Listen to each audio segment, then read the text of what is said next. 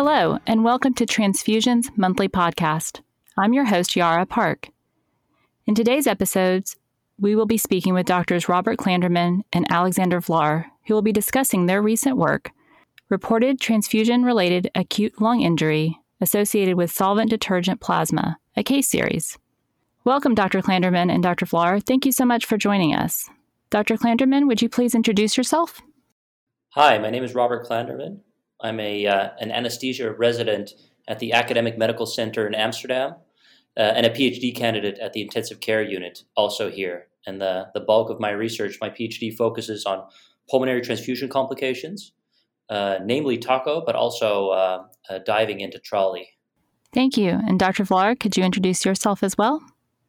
Hi, I'm Alexander Vlar. I'm a professor of intensive care medicine at Amsterdam University Medical Center and University of Amsterdam.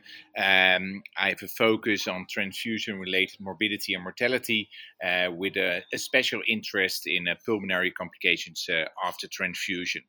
Thank you. Can you summarize your study for our listeners? We reported a case series in the journal Transfusion where we did a retrospective cohort study identifying all possible pulmonary transfusion complications between 2016 and 2019 that were reported to the Dutch Hemovigilance Network. What we did is we dove into those reported cases and tried to distinguish the TACO from the TRALI cases, and then contacted the care providers that reported those TRALI cases to the Hemovigilance Network, asked them for additional data, and eventually, if the case fulfilled the TRALI criteria, reported these cases. So we found a total of 3 TRALI cases, of which one patient gave informed consent. And that is the case we report on, which is a 69-year-old male that had an endovascular aortic aneurysm repair and received 1 unit of solvent detergent plasma. The unit was actually given 3 days after surgery, and within 5 hours, the patient went from normal breath sounds to hypoxemic respiratory failure and requiring intubation. The patient made a full recovery. How did you come up with the idea for this study?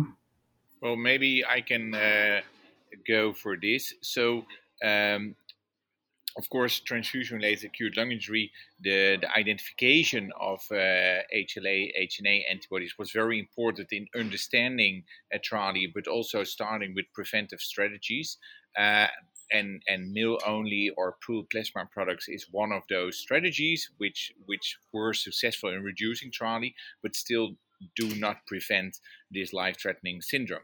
And what we know from the critically ill studies, from clinical but also preclinical studies, is that there is a 2-hit but also a threshold model in which if you are primed enough, just a small amount of antibody or incompatibility or any other inflammatory factor in the product may be enough to come over the threshold.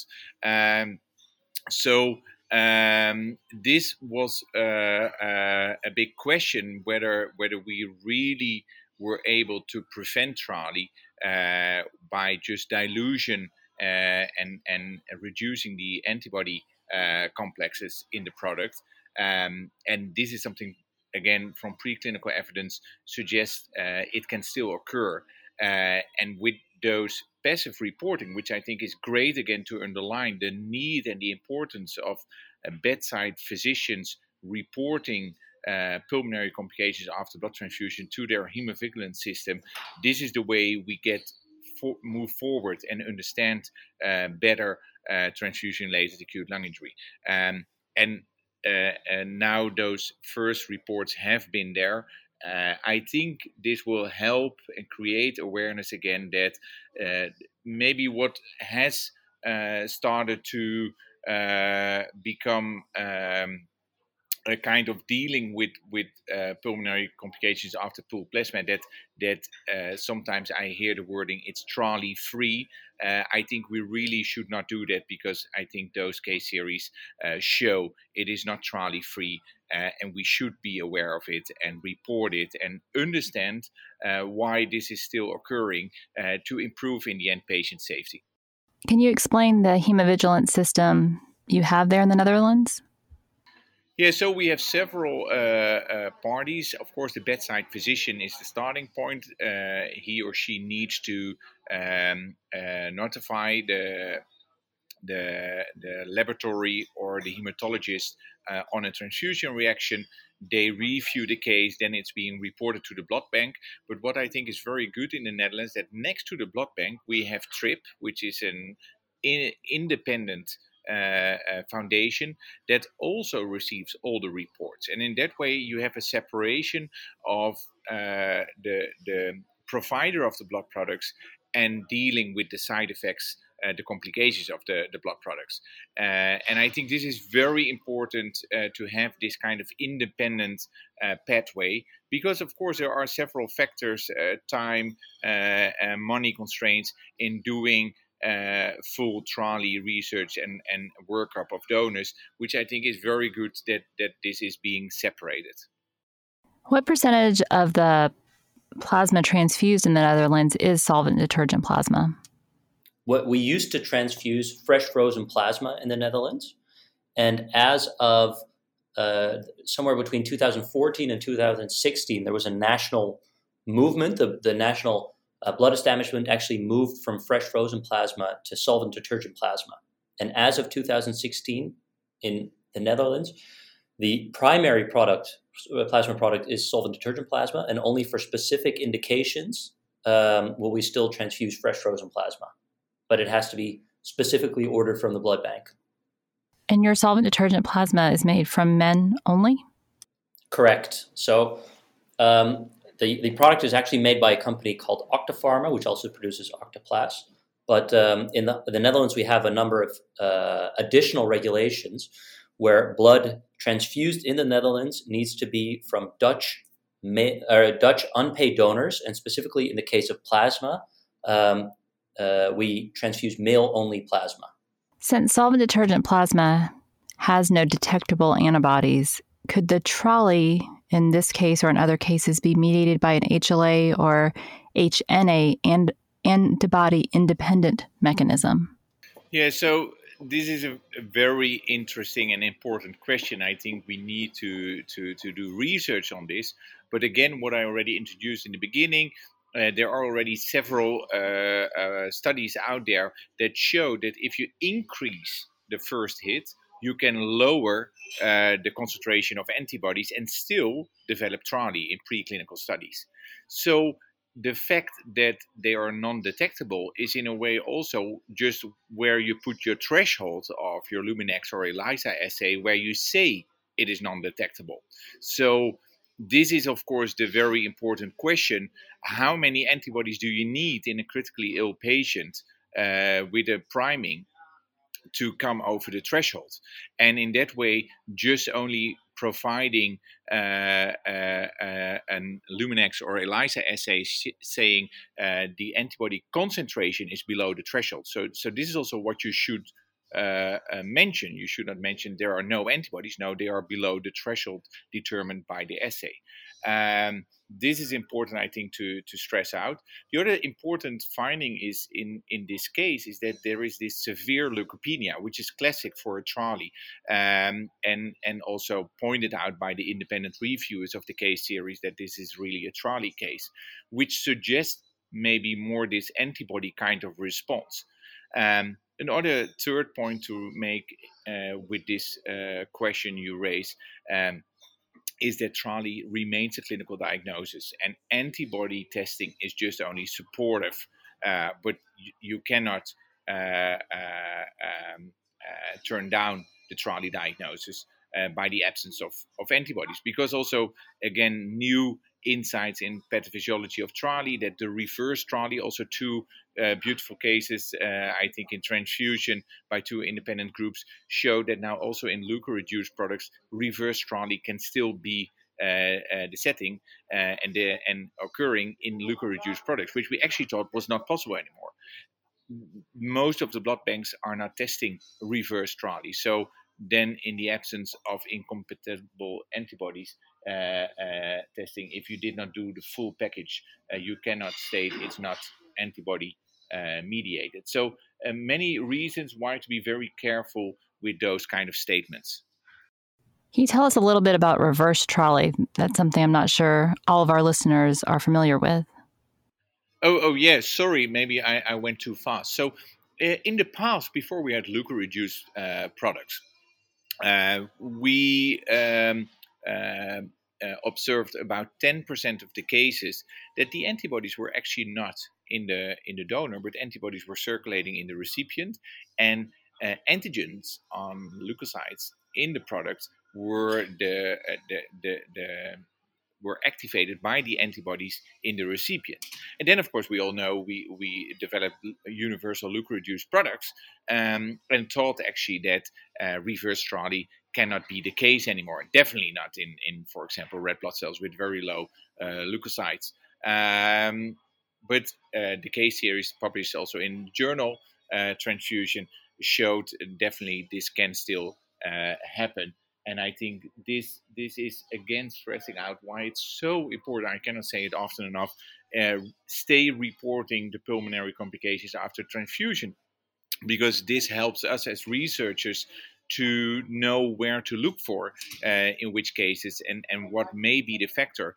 And again, that may result in developing better products or preventive strategies, and again, that improves patient safety.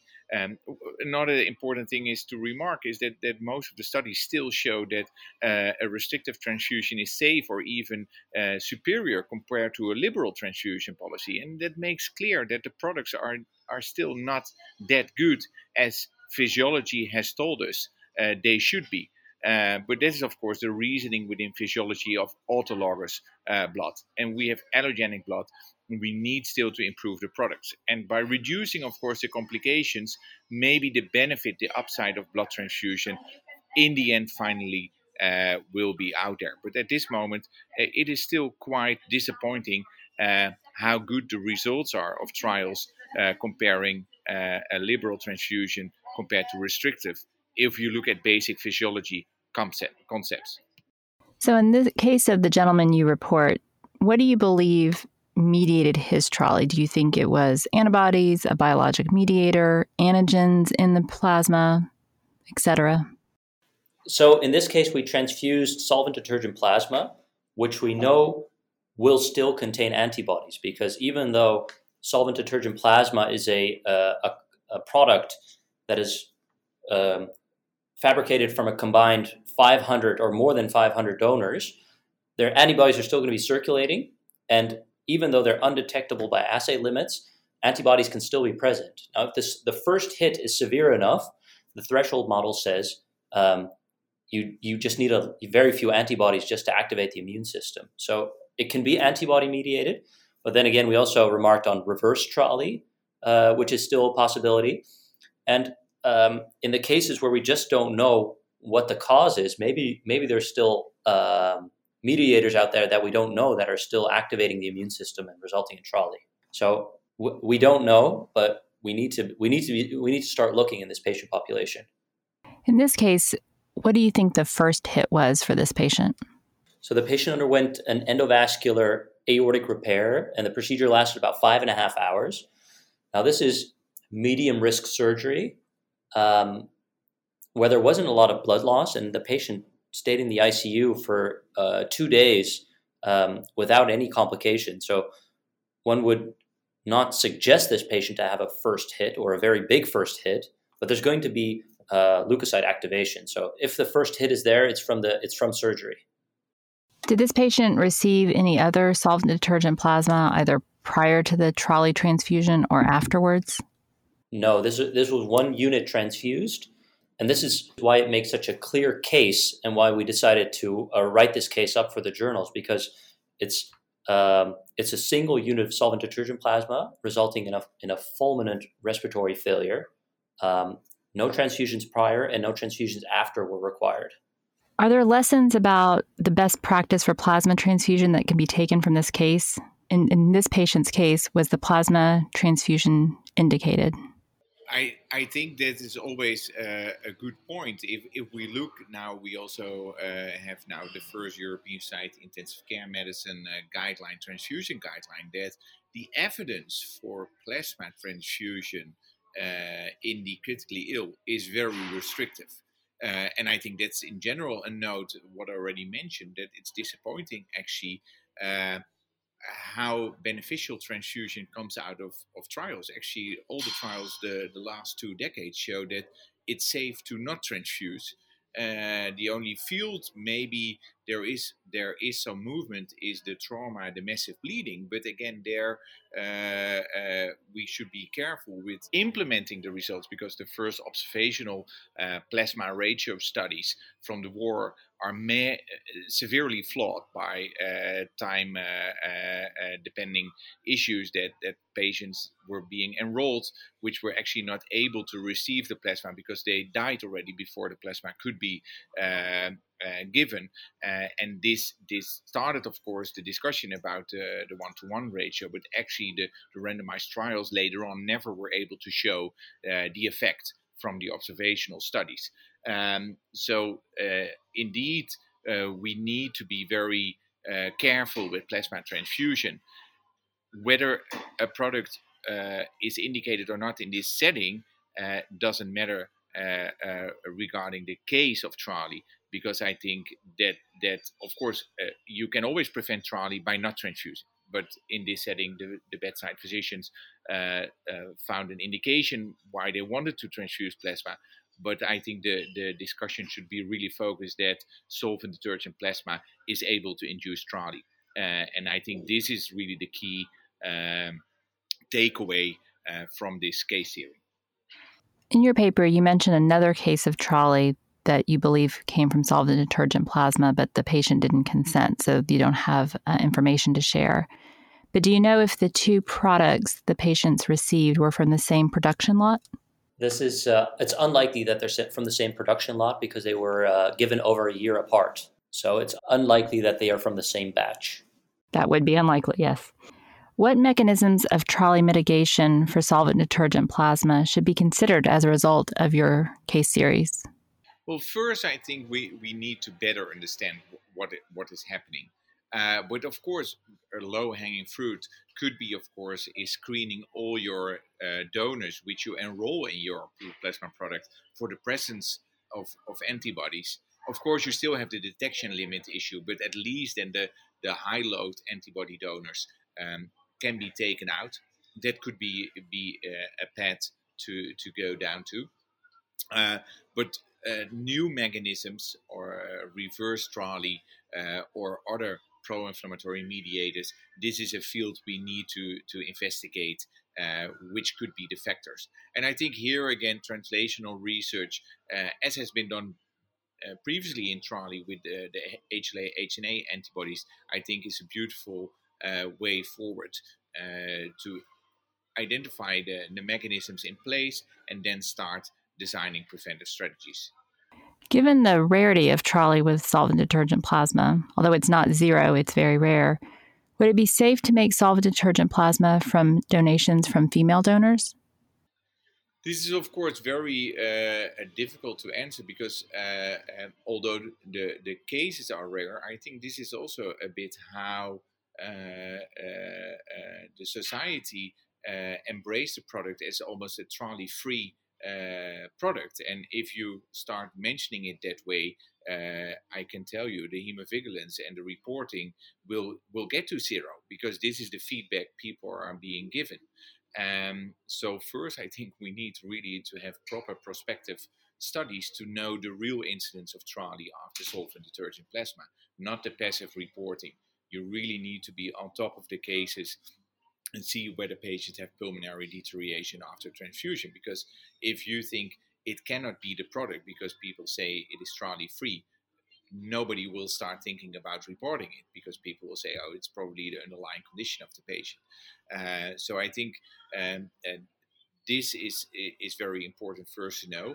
And then if we know the true incidence, and of course then it would be great to see whether, for example, incidences of TRALI in regions with female enrollments in the pooled plasma products is different than regions where only male products are being used in the products. What about your findings surprised you in doing this study? Well, for me, I first, of course, we received the reports in the Netherlands that the first cases of solvent detergent plasma were passively reported. And then, of course, you start thinking, well, is it really Trali? Because everybody, in a way, is echoing each other that we do not see Trali anymore after solvent detergent plasma.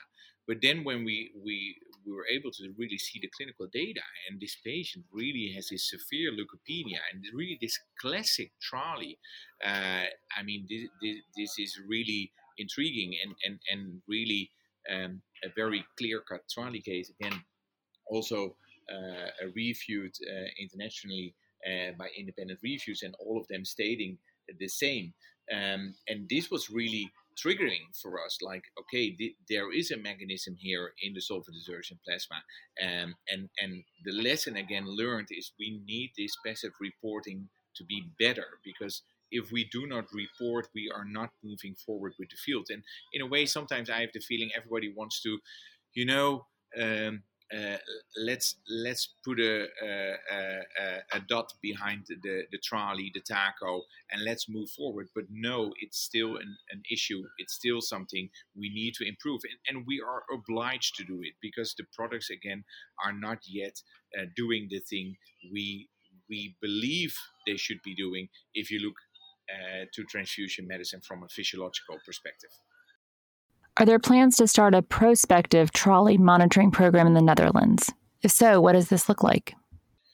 Well, I prefer even to have it more international, but you need people who are really willing to dedicate and be on top of the cases, because this is what we notice in several international Trali studies. If you look at prospective studies, the incidences go up 10 to 100 times higher.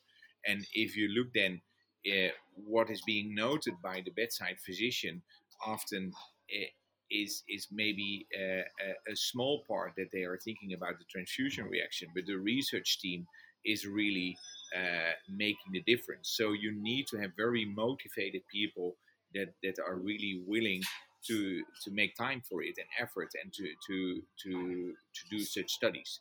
And this is I really would like to work on in the upcoming years. So if people are listening internationally and they think this is something I want to contribute to, well, please contact us, and we're going to really do some great prospective Trali research. So that's upcoming. But again, we really need centers being very motivated to do the work.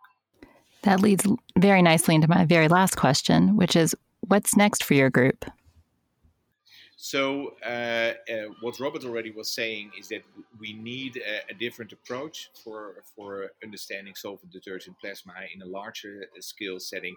This is a research project we are working now on, and has been finished. So this is, I think, coming up soon, we hope. The other fields we are also really working on is this reverse Trali. Together with the blood banks, we are working on that. And this is also something in an international setting we really want to work on, is understanding those reverse Trali cases, the solvent detergent plasma, which are the mechanisms behind the HLA-HNA antibodies are there. Do we have still pro-inflammatory mediators accumulating? We know, of course, that the standard versus fresh start product trials were negative, but we are also focusing on good and bad storers.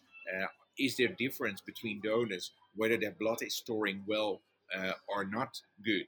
And if this is the case, then we can understand why the standard randomized trials between fresh and standard blood product storage time are negative, because if there is a specific donor factor in it, you will average it in such randomized trial settings. So then we need to know who is a good and a bad donor, and then do another randomized trial.